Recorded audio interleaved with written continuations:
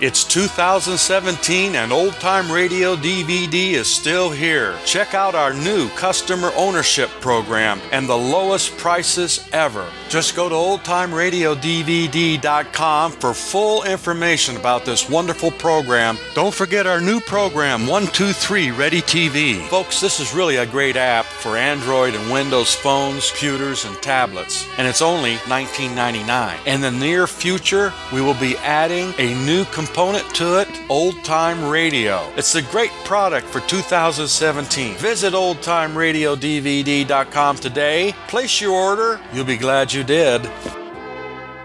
Please come in.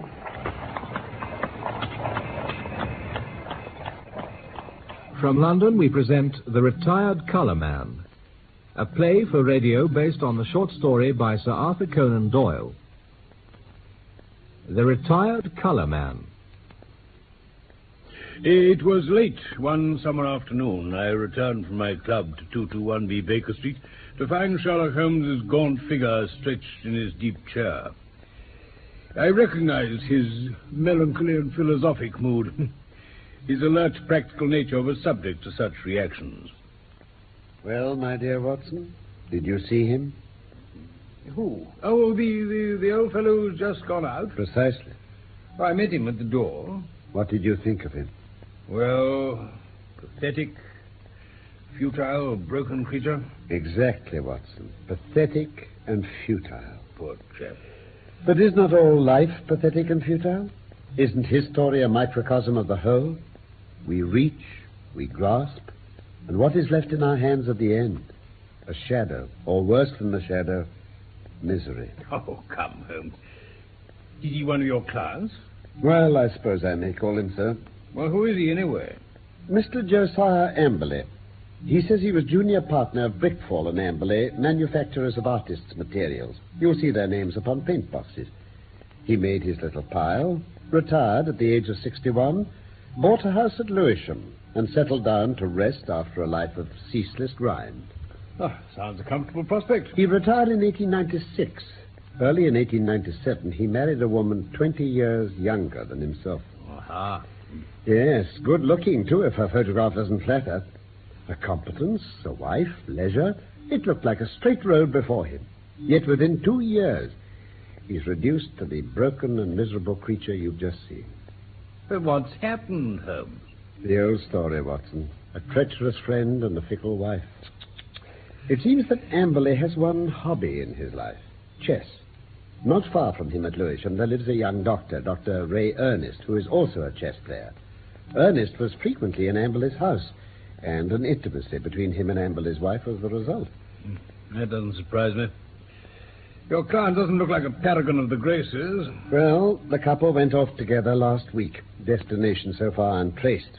What's more, the woman carried off the old man's deed box by way of personal luggage. It had a good part of his life savings in it. Well, that's bad. So, Watson, can we find the lady? Can we save the money? That's a commonplace sort of case to bother you with, Holmes, isn't it? But vital enough for poor Josiah Amberley. Well, that's so. What will you do then? What will you do, my dear Watson? Hey? If you will be good enough to understudy me, that is. Oh. You know how preoccupied I am with this case of the two Coptic patriarchs. It should come to a head today. No, I really haven't time to go out to Lewisham. And yet, evidence taken on the spot has a special value. Well, by all means, Holmes. I confess I don't see I can be of much service, but I'm willing to do my best. Capital. Oh, by the way, the name of his house is The Haven. The old fellow was quite insistent that I should go, but I explained my difficulty. He's quite prepared to meet a representative. I hardly expected so humble an individual as myself would merit the complete attention of so famous a man as Mr. Sherlock Holmes, especially after my heavy financial loss. I can assure you, Mr. Amberley, that the financial question does not arise. No, of course. It's art for art's sake with him, I understand. Yes.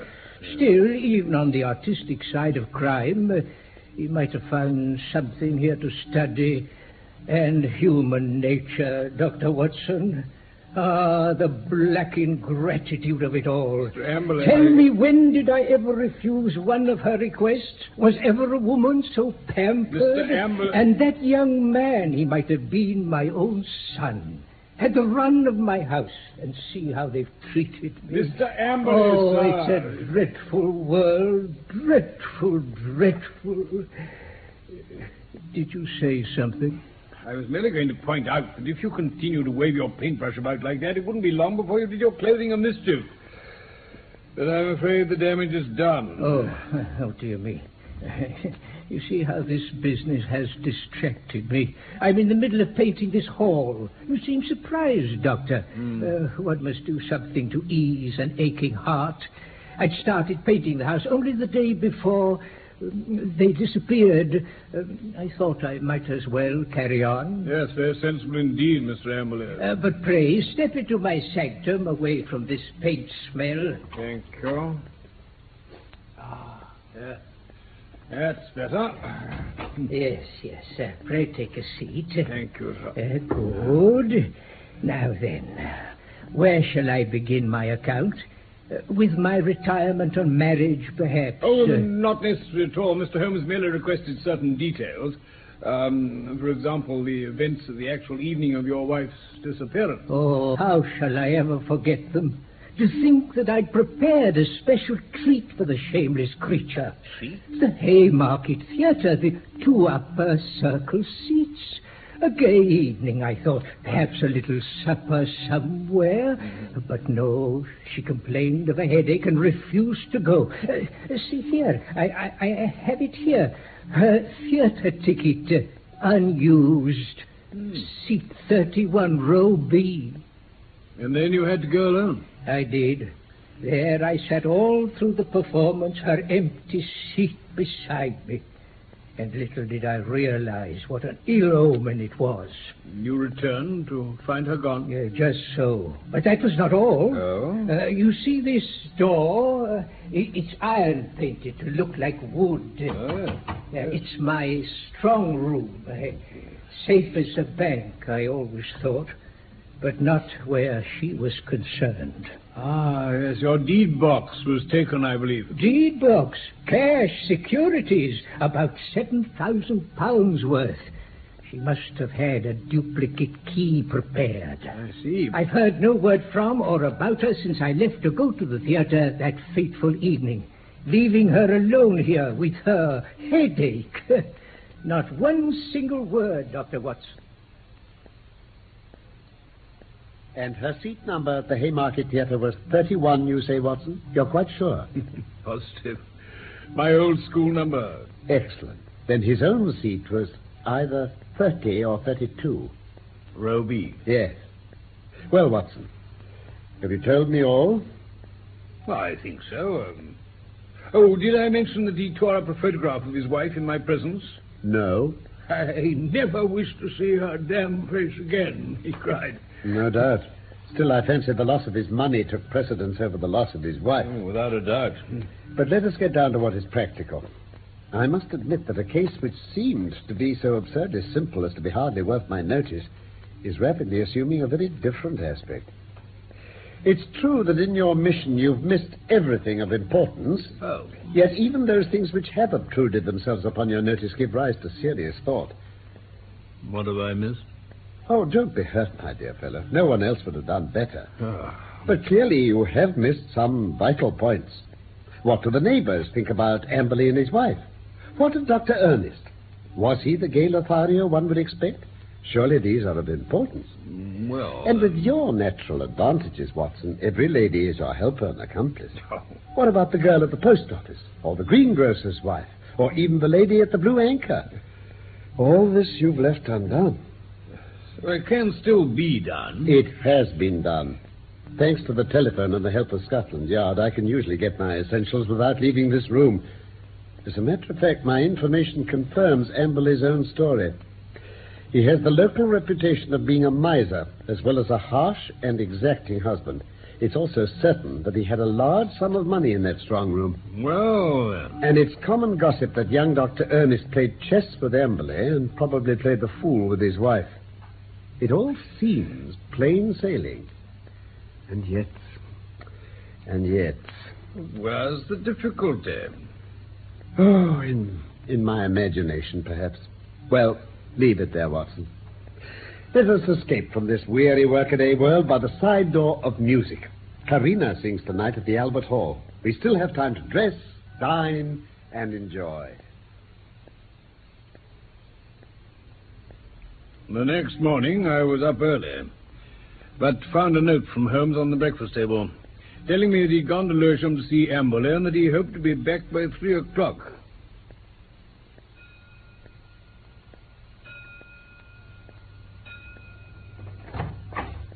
Ah, Holmes, there you are. Punctual to the minute. Well, what news? Has Amberley been here yet? Amberley? No. I'm expecting him. Oh, come in. Yes, Mrs. Hudson? There's a Mr. Amberley to see you, sir. Ah, show him in, Mrs. Hudson. Very good, sir. In here, if you please, sir. Mr. Josiah Amberley. Ah, pray step inside, sir. Thank you, Mrs. Hudson. Very good, sir. Mr. Holmes, I've had a telegram. I could make nothing of it. May I see it? Thank you. Come at once without fail. Can give you information as to your recent loss. Elman, the vicarage. Dispatched at 12:10 from Little Purlington. Oh, Watson, hand down my Crockford's directory, if you please. Right, Holmes. Little Purlington's in Essex, isn't it? It's not far from Frinton. Here you are. Oh, thank you. Now then, Elman. Yes, we have him. J.C. Elman, M.A., living of Mossmore, Little Purlington. Well, Mr. Amberley, you must start at once. But I don't understand. Will you look up a train for our friend Watson? Yes, I am doing. Good fellow. Mr. Holmes, will you kindly tell me... Liverpool Street, 5:20, Holmes. Excellent. You'd best go with Mr. Amberley, Watson. Why don't? He may need help or advice.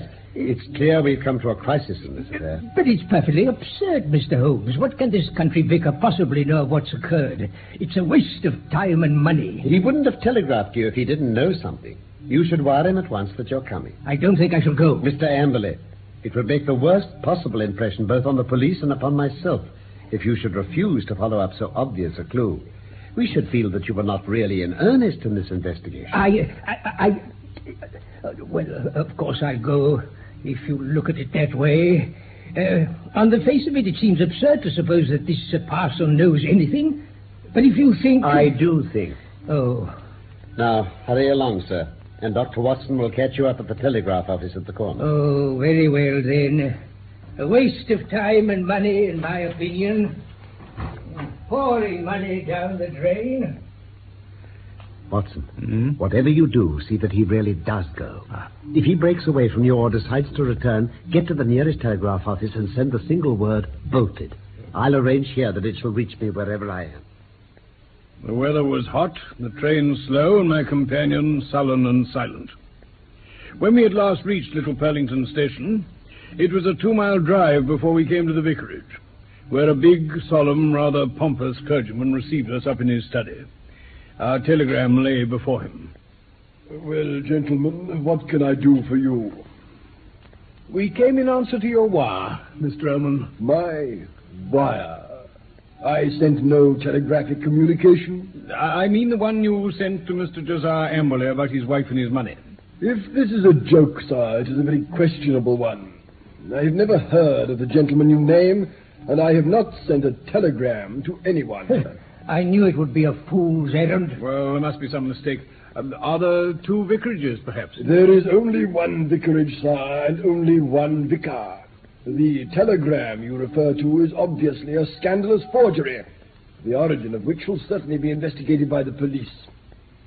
Meanwhile, gentlemen, I can see no possible object in prolonging this interview.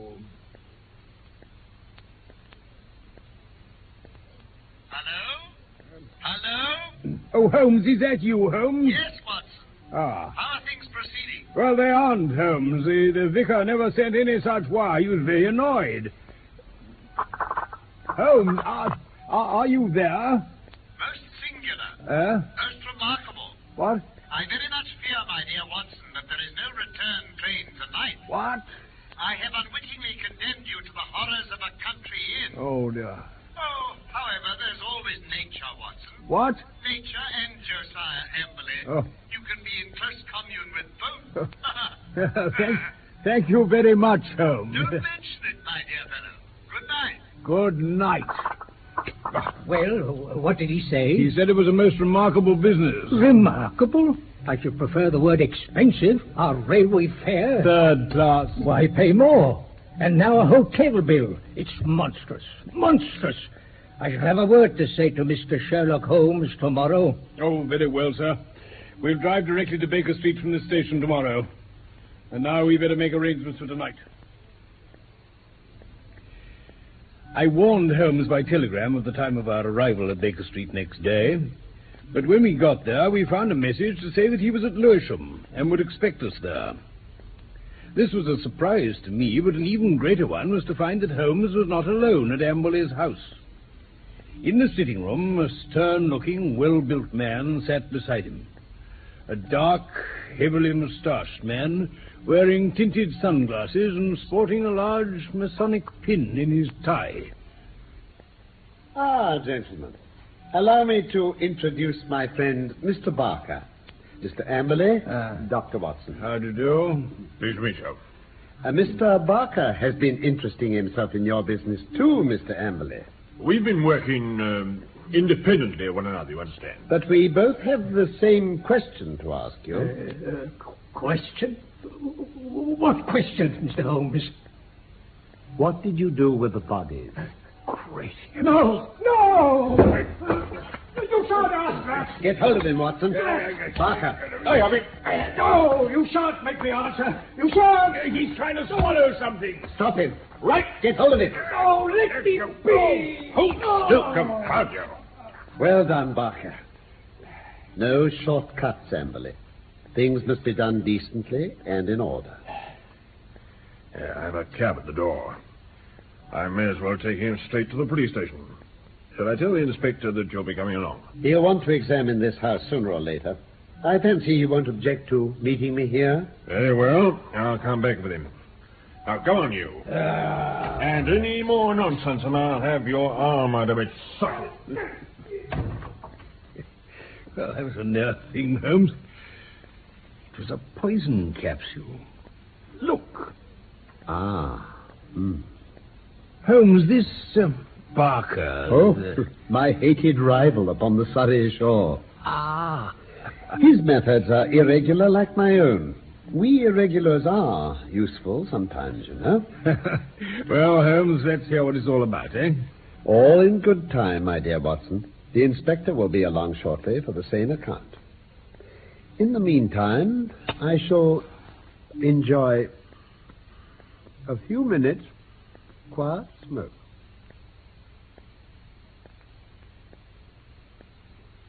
I just want to make this clear before you begin, Mr. Holmes. Don't imagine that we hadn't formed our own views of this case and that we wouldn't have laid our hands on the man.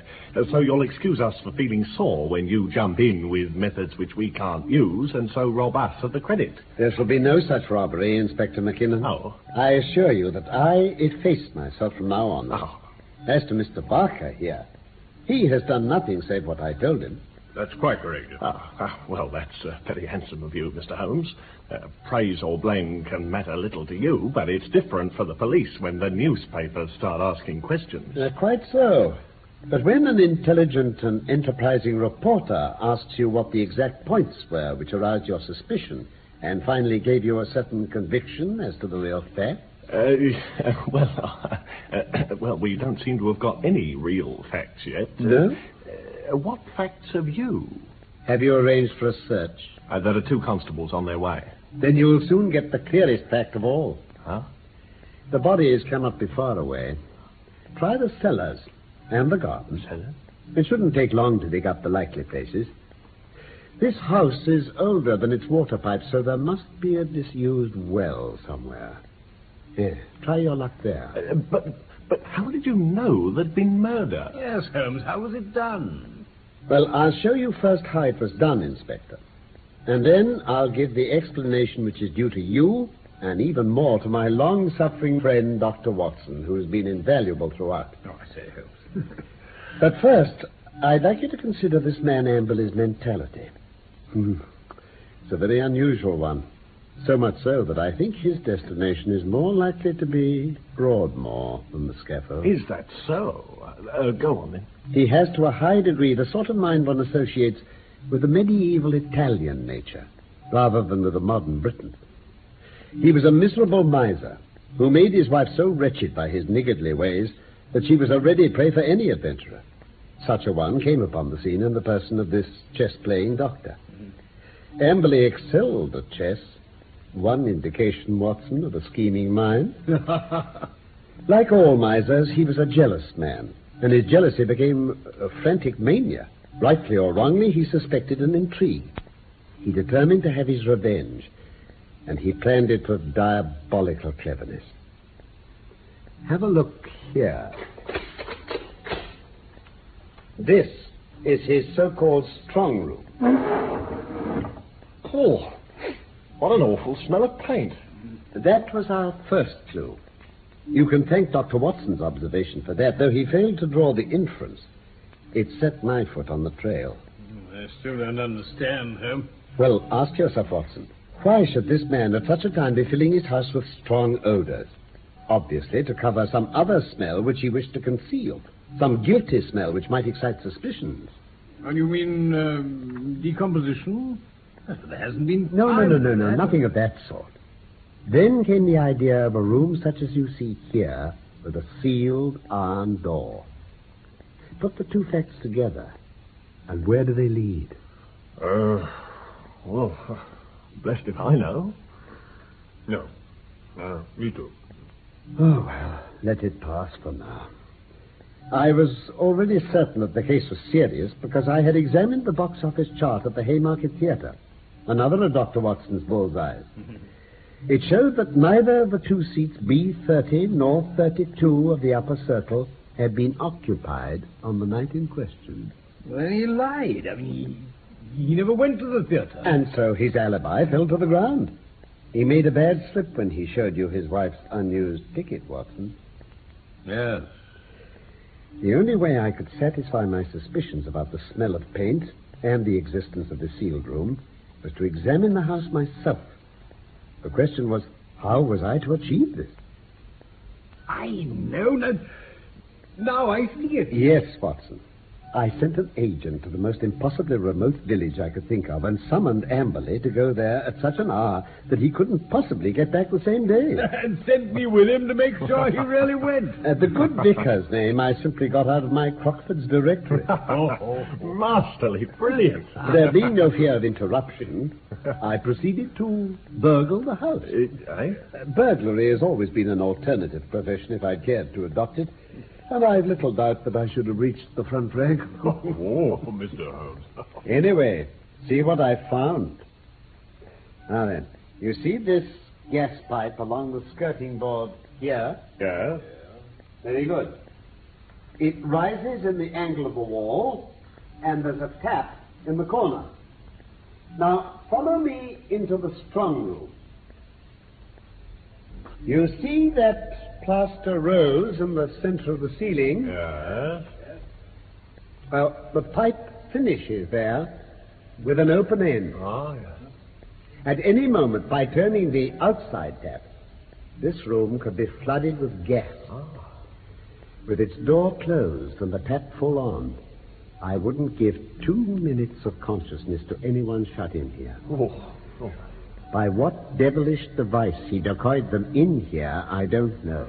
But once inside, they were at his mercy. Oh, I think I've seen enough of this place. Yes. Let's get out of here. So he started painting the house to cover up any smell of gas afterwards, Holmes. Precisely. He claimed to have started painting the day before their disappearance, but he should have said the day after. Well, what happened then? Then came an incident which I hardly expected. I was slipping out again through the pantry window in the early dawn today when I felt a hand grab my collar and a voice said, "Now, you rascal, what have you been doing in there?" When I could twist my head round, I recognized my friend and rival, Mr. Barker. Ah, so just where do you come into this, Mr. Barker? Well, I see, I've been engaged by the family of Dr. Ray Ernest to make some investigations. I'd come to the conclusion there'd been foul play, like Mr. Holmes. I've been watching this house for several days. I'd marked you down, Dr. Watson, as one of the most suspicious characters to visit the place. Thank you very much, sir. Still, I could hardly detain you. But when I saw a man actually climbing out of the pantry window this morning, I couldn't restrain myself. And there you are, Inspector. You have all the particulars. I hand them over to you and step right out of the case. Well, in the name of the force, I thank you, Mr. Holmes. It seems a clear case, the way you put it. You'll get results, Inspector, by always putting yourself in the other fellow's place and thinking what you would do yourself. It takes some imagination, but it pays. Holmes, what about the missing money and the securities? Oh, they'll be found in some safe place where Amberley hid them. There was no robbery. Ah, well, you've met every point, Holmes. There's only one last thing puzzles me. Yes? Well, Amberley couldn't avoid notifying the police of his wife's so-called disappearance, but why was he fool enough to go to you as well? Pure swank. He felt so clever and so sure of himself that he imagined no one could touch him. He could say to any suspicious neighbor, "Look at the steps I've taken. I've consulted not only the police, but even Sherlock Holmes." Oh, well, I'll have to forgive you that even Sherlock Holmes. Yes, it's as workmanlike a job as I can remember. That was The Retired Colourman by Michael Hardwick, based on the short story by Sir Arthur Conan Doyle. Sherlock Holmes was played by Carlton Hobbs, and Dr. Watson by Norman Shelley. Production for the BBC was by Graham Gould.